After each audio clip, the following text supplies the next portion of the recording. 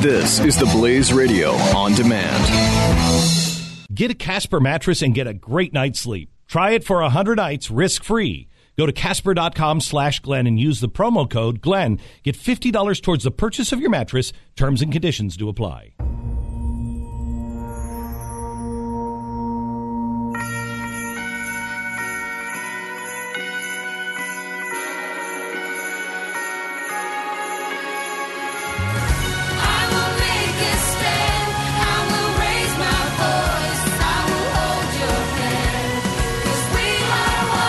Fusion of entertainment and enlightenment. This is the Glenn Beck Program. I will make a stand. I will raise my voice. I will hold your hand. 'Cause we are one. I will beat my drum. I have made my choice. We will overcome. 'Cause we are one. Buck Sexton here in for Glenn Beck today on the Glenn Beck program. Thank you so much for joining. 888-727-BECK on those phone lines. Got our friend John Schindler joining us now as our guest. He is the national security columnist for the New York Observer. You can read his latest at observer.com. Also, you can follow him on Twitter at 20Committee. Mr. Schindler, good to have you, sir. It is a pleasure as always, Buck. All right, so let's talk about it. This cabinet is coming together. Some very interesting and dynamic picks. Jim Mattis, General Mattis, he is possibly the next Secretary of Defense. You are formerly of the NSA. I'm formerly of the CIA. And we have Mike Flynn perhaps as the next NSA. We'll talk about that in a second. But let's talk about Mattis first. What do you think about this pick, assuming it goes through? Assuming it goes through, and Mr. Trump, our president-elect, has indicated that General Mattis definitely on a short list for the Secretary of Defense. If that goes through, this is the best news we could possibly get from a national security perspective. Mattis is known as Mad Dog, is a revered figure in national security circles. He's arguably the best general of his generation, a career Marine. I know Mattis slightly personally, and I think the world of him. I think he is a rare mix of a real warrior and a real scholar at the same time. He's never married. There's a little bit of jokes about him being a monk. Not literally a monk, but he's devoted himself to his military profession his whole life, and he's a deep thinker. He's a genuinely deep thinker. And DOD, our Pentagon, is a bureaucratic mess. It needs to be shaken hard and fixed, particularly on the budgeting side and strategy side.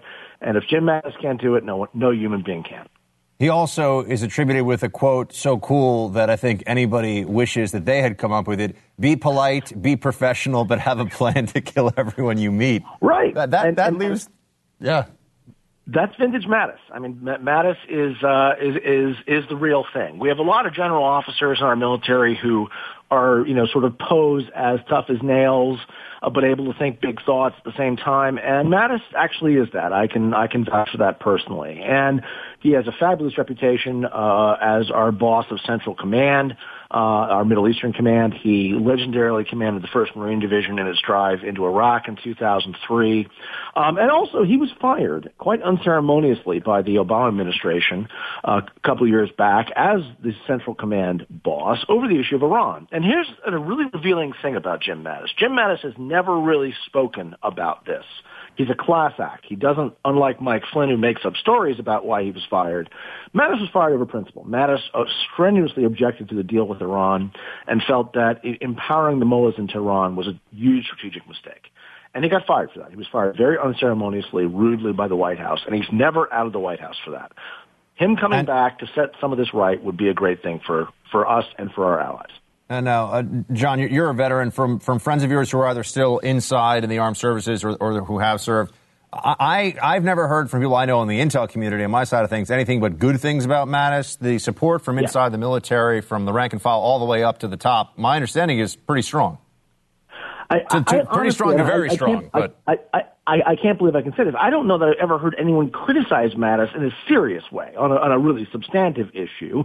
No general officer makes all correct decisions, but he's a genuinely, widely, universally admired guy who knows how to make the trains run on time. And as I said, the Pentagon needs someone who can break some china at this point. The budgeting process, the acquisition process, as evidenced by disasters like the F-35, the Joint Strike Fighter, is really seriously broken. And we need someone who understands this to go in, grab it with both hands, and effect some real change. All right. Now, before we get on to the issue of Flynn, of Mike Flynn as possible national security advisor, let's just Romney meeting with Trump over the weekend. People are saying Secretary of State. Seems like a political move, but on the merits, what do you think about a Romney Sec State? I think he'd be great. I mean, I was never a big fan of Mitt Romney as a presidential candidate, but he has a lot of the skill set you need to be Secretary of State, someone who understands how the world actually works. As we know, to the embarrassment of President Obama, Mitt Romney's instincts on Russia back in 2012 were exactly right, and the president was wrong. I think a Romney appointment would be greeted in D.C. among professional bureaucrats as a really good thing because he's a balanced guy, he's a smart guy, and he's not particularly ideological, and he will focus on getting American diplomacy back into Earth orbit and focused on reality. No more James Taylor concerts, no more John Kerry, no more Hillary pay for play. We know Romney, whatever his negatives are, he's not corrupt, and he understands how the world actually works. I think he'd be a great Secretary of State. Yeah, very honest guy, very capable guy. And also, absolutely. I feel like with the Democrats, among their main criticisms of him from the election, including that he would give people cancer, but we'll put that aside because that was just unfair and insane, but that he was sort of a vulture capitalist. Maybe it'd be a good thing for America to have a guy who understands how to use leverage and squeeze as much as possible for his side out of the deal on the world stage. Yeah. I think he would bring some pretty interesting things to the table with that regard. He'd do it with a smile and a firm handshake, but if you want somebody negotiating for your side in an international trade deal, I think Mitt Romney would do a darn good job. Yeah, I don't think, any of his negatives as a presidential candidate remotely apply, including that he causes cancer, right? Remotely have anything to do with how he'd be as a Secretary of State, and I would welcome his appointment, as would a lot of people in D.C. and not just in the Republican Party. Speaking to John Schindler, he's a national security columnist for the New York Observer. Observer.com is where you'll find his pieces. I highly recommend you check him out. He's former NSA. John, now let's talk about former NSA John Schindler. Let's talk about the possible NSA Mike Flynn. You do not hold back on this one. I want you to tell me and everybody else listening, make the case, please. Why is General Flynn, in your estimation, not the guy for this job? Well, let's leave aside his strange ties to Russia, the very pro-Kremlin things he says, that he's taken money from Russia Today, which is the state propaganda network. Let's leave that aside. The problem is Mike Flynn is a smart guy who doesn't play well with others. He rose to be a 3-star general in the Army and was fired as director of the Defense Intelligence Agency by Obama. And as a strong critic of Obama and foreign policy, let me say that Obama was absolutely right to fire Mike Flynn as the director of DIA. Mike Flynn wanted to reform DIA, which is all well and good. It's a really stodgy intelligence community bureaucracy, but he did it in a way that was frankly, abusive of the workforce, and he was quickly hated by the workforce. And you don't change an organization by making everyone hate you. As the Democrats just found out, in the election, the white working class is not going to vote for you if you hate them. By the same token, the DIA workforce is not going to help you reform if you make clear they're all fools and idiots and lazy. Mike Flynn turfed out, and my fear is he will bring that same management style, which is aggressive, where it doesn't need to be, into the National Security Council. Let me ask you to be fair to the other side of this, which I don't pretend to be on, but I'm assuming that if we had a Trump spokesperson or somebody attached to the transition team here, they'd say, well, or they could say, and I wanted to pose this to you, John, but he's going to be in an advisory role to the president. So it's really more about his knowledge, background, and understanding of issues like dealing with jihadism, radical Islamic terrorism, and not all the things you talked about may well be true. And I've heard similar things, and my understanding is that bureaucratically there was an ineptitude on display at the top of DIA in terms of how he handled that, which is also a very difficult job to manage these enormous intel bureaucracies. But that wouldn't be his role. His role would be to be there close to Donald Trump and advising him as national security advisor. What about on that side of things when it comes to his judgment, knowledge, and understanding of the threats we face?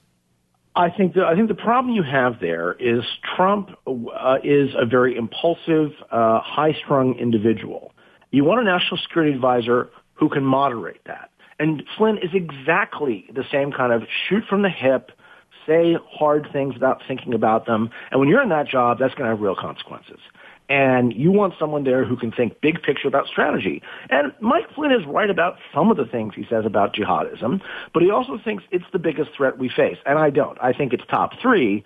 But the reality is, Russia and China both have several thousand nuclear weapons that can wipe us off the face of the planet. The jihadists, thank God, don't. And that means they're a huge threat to our national security. I disagree with Mike Flynn that is the preeminent threat we face. We face a lot of threats, and jihadist terrorism is one of them. He also has a way of alienating the entire Muslim world, which, given that we're utterly dependent on Muslim allies to fight jihadism, that's not really a good thing.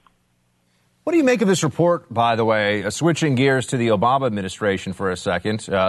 Everyone's talking so much about the Trump transition that I feel like it gets lost sometimes that there's still a White House that's making decisions. They're trying to bolster the Iran deal as we speak. So they're saying not to make it harder to unravel for Trump, but it seems like to hit the accelerator at the very end here on that. Of course. Has some consequences. They want to make this irreversible down to the last minute there in the White House. And, because this is their signature thing, right? I mean, this is Obama's claim to fame. He got this great deal with Iran, which, as we know, is not really a great deal. And Trump wants to tear it down. I mean, I think actually tearing it down is going to be harder than Trump and his people realize. But the Iranians are going to have a much harder team in Washington now than they've had, where Obama and company have accommodated everything they wanted and let them get away with crazy stuff. Back to Jim Mattis. Jim Mattis raised holy hell with the White House several years ago when the Iranian intelligence service tried to blow up the Saudi ambassador to the United States in a public restaurant in downtown Washington, D.C. This was an unambiguous act of war, and Mattis wanted us to seriously diplomatically retaliate. You know what the White House did? Hardly anything, and they told Mattis to calm down. Mattis was right, and this kind of appeasement of the mullahs in Tehran has gotten us worse and worse Iranian behavior. And if that stops, I'll be very pleased. There's also this report that that Clapper and Carter have told Obama to fire the head of your former home base, the NSA. Yeah. What do you think about that? What's that all coming from? It pains me to say I think that would be a wise move, and it is in fact overdue. Admiral Mike Rogers, a Navy four-star admiral, came to NSA with a great reputation. Unfortunately, he's sullied that reputation through some pretty bad mistakes. He's run through a reorganization in a way that really upset the workforce with cause. He's been distant. He hasn't communicated well with the workforce. He's upset some of our close intelligence allies around the world. And most importantly, we've had more security disasters. He was brought in to clean up the epic mess left behind by the Snowden theft and defection to Russia. And now we've had another case, the Martin case, very similar to, in the sense that the NSA affiliate, a contractor who stole huge amounts of classified data and brought it home with him.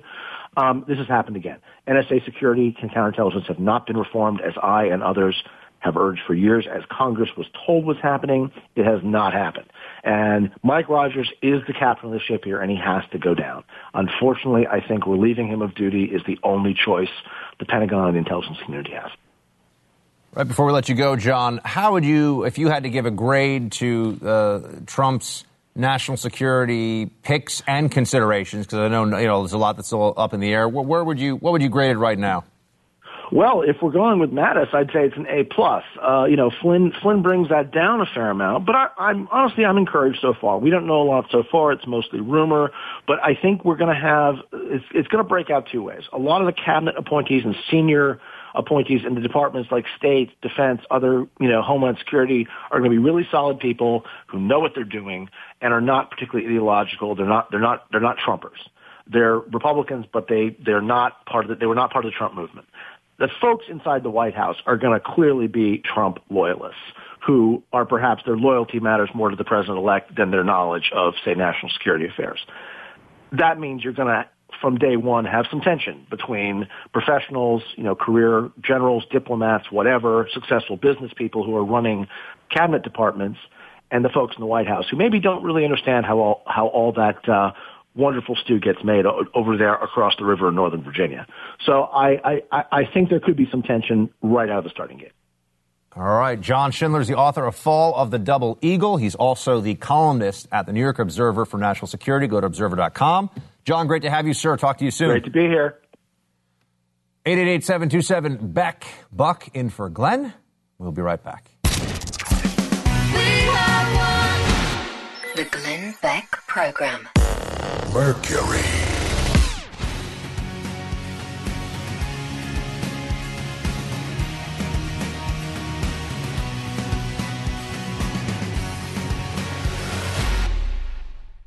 The key to having a great day starts with having a great night's sleep, and I know because I have a Casper mattress. The Casper mattress was invented with 2 high-tech foams that give you all of the support that you need and guarantee that you get the best night's sleep ever. Time magazine named Casper mattress one of the best inventions of 2015. Casper ships for free in a box so small you won't believe it holds the actual mattress, making it simple to get from your front door to your bedroom. And you try it for 100 nights risk-free. They'll come and pick it up if you don't love it as much as I love mine, and they'll refund every single dime. Once you try it, you're never going to want to sleep on anything else. Having a great day by having a great night's sleep. Casper.com/Glenn. Use the promo code Glenn. $50 off the purchase of your mattress at Casper.com/Glenn. The promo code is Glenn. Don't forget, $50 off the purchase of your mattress. Casper.com/Glenn. Terms and conditions do apply.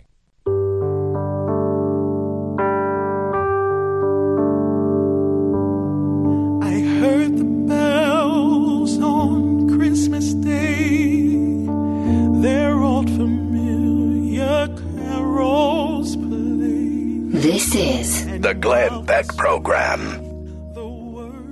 Buck Sexton here in for Glenn today. Thank you very much for being here with me. And 888-727-BECK, B-E-C-K, if you want to call in.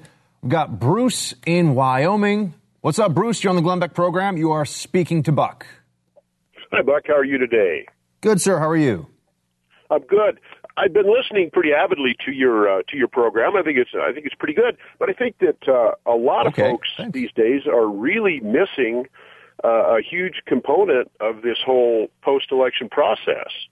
We have people rioting in the streets, and we have the media discounting every other manner of conservative active participation by anybody in the world because it's propaganda. That's all this is. It is spew. We see pollsters saying, oh, Hillary's going to win by 320 electoral votes. These people are believing their own propaganda. If they weren't, then how did Mr. Trump become the president-elect of the United States? It's the simple fact that if you tell a lie long enough, that somebody is going to believe it. And these people have been doing this for a very long time. Bruce, I do think there's an important distinction to be made here, and that's between the propaganda that the media sometimes puts out that they know to be either untrue or exaggerated, but it's for effect, right? So they'll say that so-and-so is a racist. What evidence do you have for that? Oh, whatever. Jeff Sessions has gotten a lot of heat as he's going to be the Attorney General. Oh, Jeff Sessions is a racist. What has he done that makes him a racist? Oh, well, I said so. Well, certainly, we're wait, Bruce. Well, hold, 1 sec. But then on the other side, you mentioned Hillary and the electoral votes. I think that's where they actually believed it. I think they did think that Hillary was going to win. I think they were. I mean, if you saw the faces on some of the news networks and if you spoke to people and saw what they were writing in some of the news, and a vast majority of the newsrooms across the country, that wasn't just the propaganda they were feeding others for effect. They did believe that, and there's a distinction between it. I think that's why they feel so much like they got a Chuck Norris roundhouse kick to the face that night, because they really didn't think that was going to happen. Their apparatus is so effective at disseminating this kind of information, and we have become conditioned to it. Look, in 2008, there was actually news agencies that wanted to have a home base in the White House. This whole process has been nothing but Psych 101 from the very inception of the Barack Obama, his cabal. From the very inception, these people have got the ball. We're going to run it. We're going to spin this the way we want to. But we have to also remember that all of the things that we're listening to from ABC, all about, communists, or NBC, nothing but communists, is simply spin, spew and propaganda. They are the minority, or we wouldn't have Donald Trump as the president-elect. All right. Thanks for calling in, Bruce. Certainly elite journalists are a minority. Riven? Riven in Oklahoma? Am I pronouncing that correctly? Yes. My name. All my mom right. and dad were tree hugging hippies. Try not to judge. Cool name. My name is Buck. I judge nothing. What's up? Okay. Listen, I was listening earlier, and I'm a first-time caller, and I want you to be patient with me here as I'm trying to articulate this. We only have 1 minute, unfortunately, but go ahead. Sure, I can knock it out in a minute. I was listening to you earlier talk about how the left and the right were reacting in regard to the protests that are out there. Now, I'm a professional photojournalist, and yesterday I attended a rally in Oklahoma City, and I saw both sides of what was taking place and forming in our country. Now, I agree with you earlier, and I think this should be pointed out more often, that protests are actually, regardless of whether it's the right, left, or in the middle or anywhere else, protests are a way. It is the message. It is a method of talking to our legislators, to talking to our leadership in whatever city or state or country that you're in. And I think it's a part of the democratic process, and I don't think that it should be put down quite as easily, whether it's from the left or the right or anywhere else. This is how the democratic process works after the fact. All right. Ribbon, thank you very much. Buck in for Glenn. Be right back. This is the Glenn Beck Program. Mercury.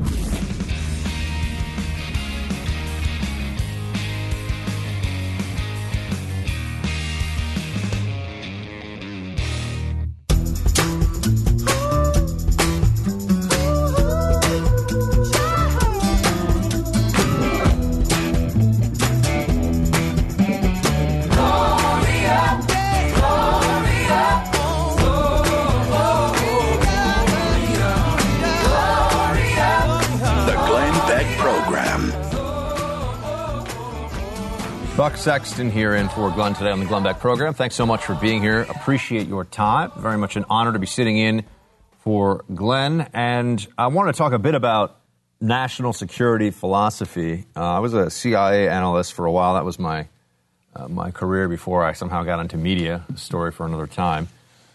And studied international relations and political science and a lot of the history and politics of the Islamic world. Even took a little bit of Arabic, although I was never very good, never learned very much.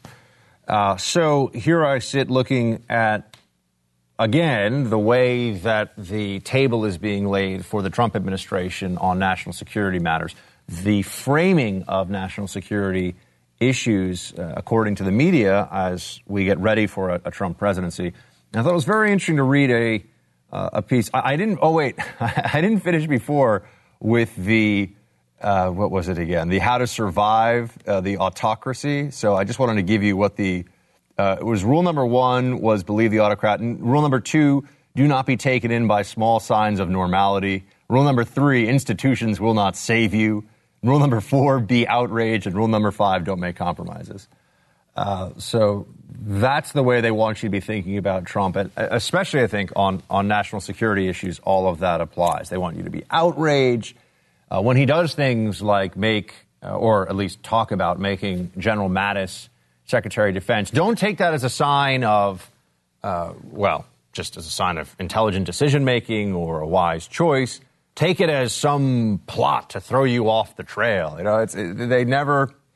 They never will give any credit here on anything. And, of course, be outraged. How much more outraged can the left already be? There are protests across the country. There are people who are kicking in stores. They're breaking glass windows in places like Oregon that probably voted 70, 80%, I'm guessing, but I don't know, for Hillary. Huge, but definitely a big majority voted for Hillary in Oregon. Or in Portland, I meant to say, not in all of Oregon. I know, there's parts of Oregon that are very red. And then there's Portland, which is communist.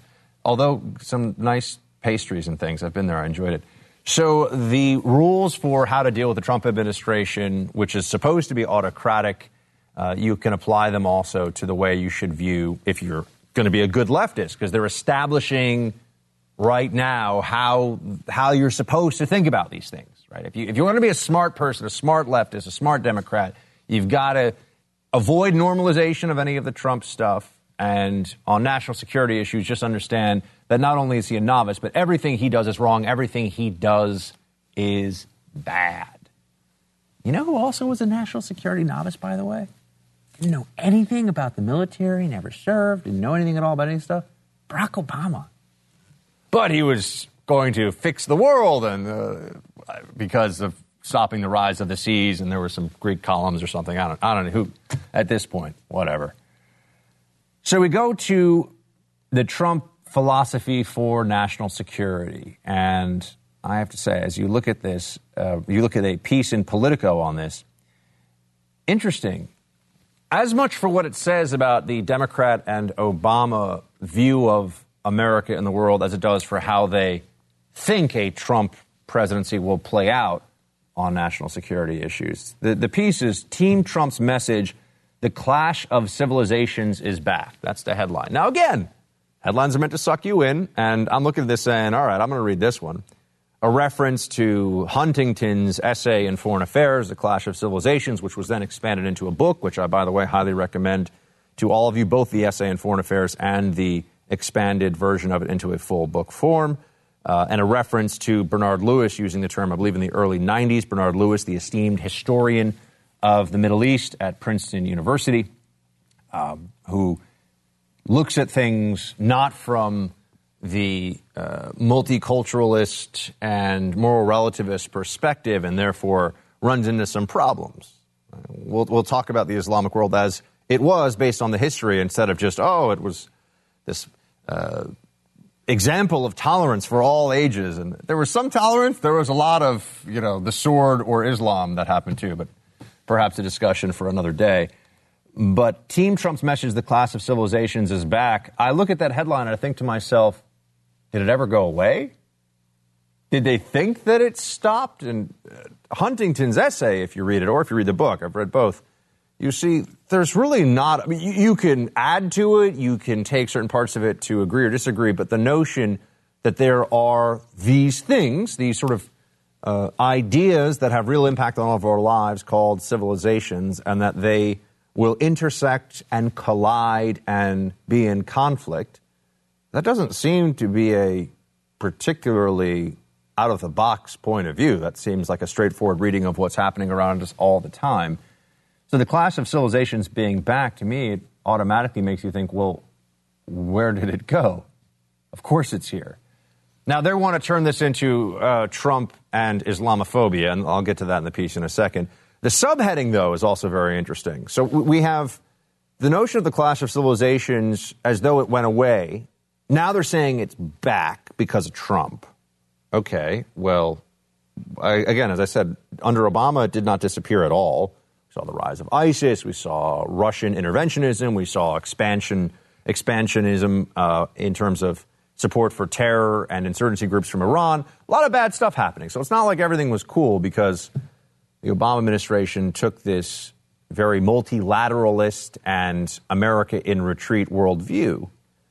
But the subheadline, you really get into some of the meat of this. From Bannon's defense of the Judeo-Christian West, referring to Steve Bannon, to Flynn's attacks on Muslims, some, I always love that word when they use it, because how many? Some NatSec experts, the cool kids write NatSec, National Security, or they'll say Sec State for Secretary of State. I did that before, guilty as charged. Fear the incoming Trump administration is at war with Islam and that it won't end well. I have yet to see anything in the Trump administration it isn't even here yet, that suggests that Donald Trump thinks we're at war with an entire religion, that we're actually going to actively go to war with that religion. But when you look at the way they frame this issue, again, when you look at how the media is trying to create expectations for the Trump administration and also build into that they will fail those expectations, you see that they're also saying a lot about what's happened before. The door has been kicked wide open for a Trump administration to speak more openly and honestly about the threat specifically from jihadism, radical Islam, whatever your preferred nomenclature is for this phenomenon that affects us all the time, and all of us, wherever we are. Look, how many of you know somebody who has served, how many of you have served in Iraq or Afghanistan or anywhere else as part of the war, what used to be called the War on Terror, the Global War on Terror, the GWAT, as we called it in CIA, CTC, when I was there, Counterterrorism Center. Many of you served yourselves, have family, friends who served. You also are a citizen. You pay taxes to support that military that is out there trying to fight this global war on terror. But even in other ways, you are connected to all of this. I just flew down here to Dallas yesterday, had to get on a plane, had to go through security. Why do we have airport security? What's the primary threat to aviation and to planes in the sky, civilian airliners? A jihadist blowing one up. Have other people done it? Sure, right? We could even talk about how in the Medellin cartel was Pablo Escobar blew a plane out of the sky before people even knew who Osama bin Laden was. But the primary threat, the one that worries us the most, is that someone is going to either put a bomb on one of those planes or perhaps even smuggle a bomb on himself, yell Allahu Akbar, and take the whole thing out of the sky, killing everyone on board. So I have to get in line, and I have to get there early, and it takes time for me, and we have the TSA, we have all this. So it affects all of us.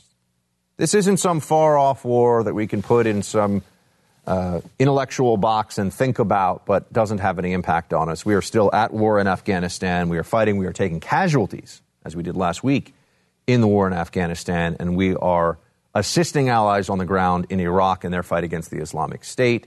We have Iranian proxies fighting against U.S. either proxies or allies across the Middle East.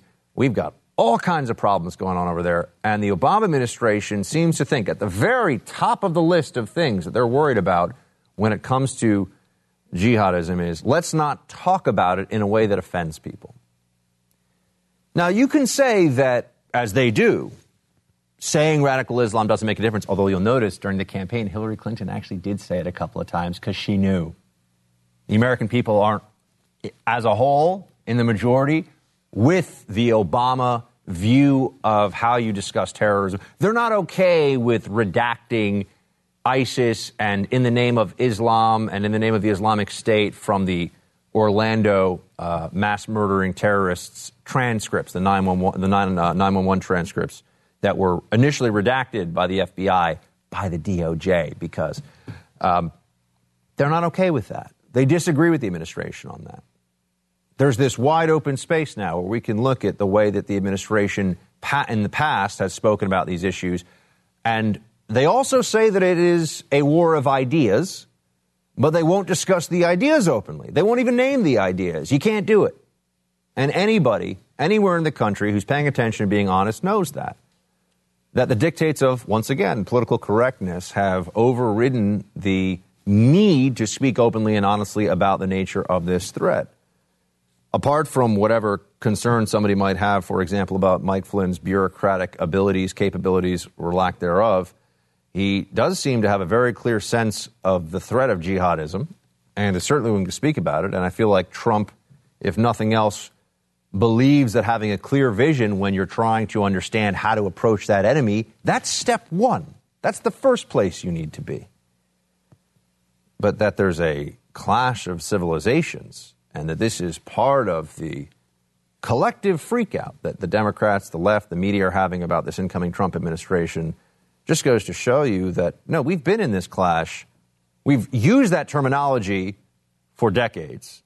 We've been in that clash as America, by the way, from the very beginning. Go back and read about the Barbary Pirates, if you like, and the first real war we had on foreign shores, to the shores of Tripoli.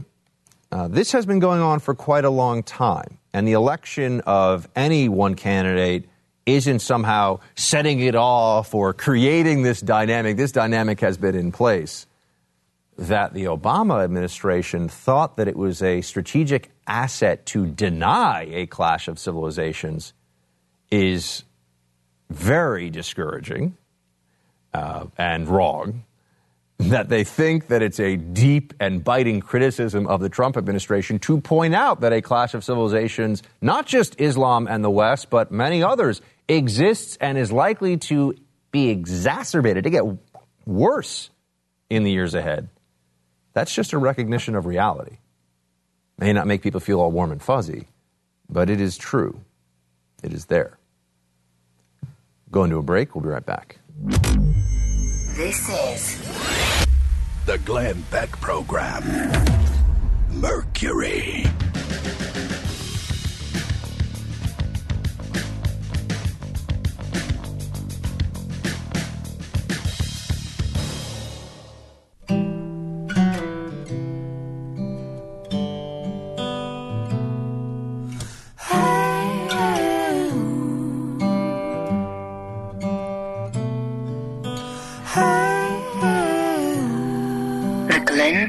Program.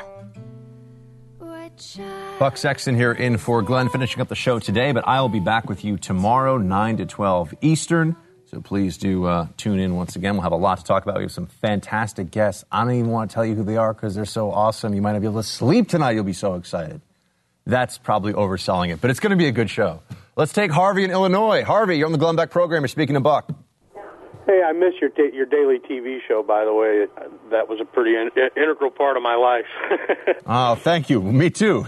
Listen, you know, Trump has every opportunity to galvanize at least the conservatives, along with a lot of disenfranchised Democrats. Just by his nominations, you could see. And I was a never Trumper and still kind of am.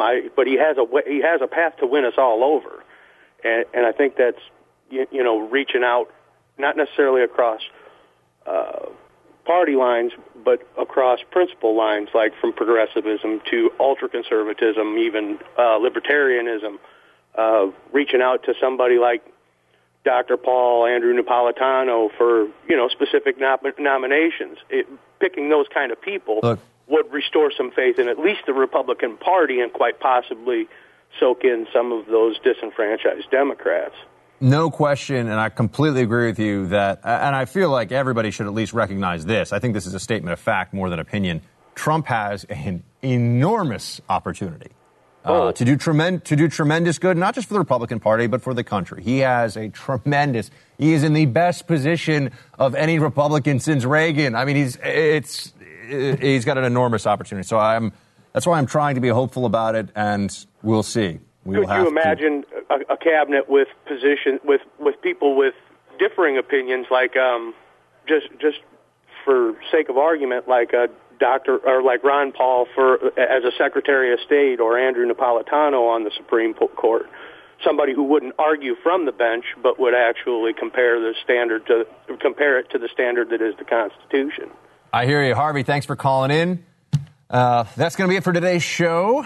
Thank you very much for joining me. I'm back tomorrow, 9 to 12 Eastern, across the country. Very excited to be doing so. You can learn more about me at theblaze.com/Buck-Sexton and download my daily podcast there, which is every day, 12 to 3 hours.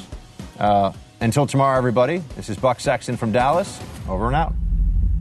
This is the Glenn Beck Program. Mercury.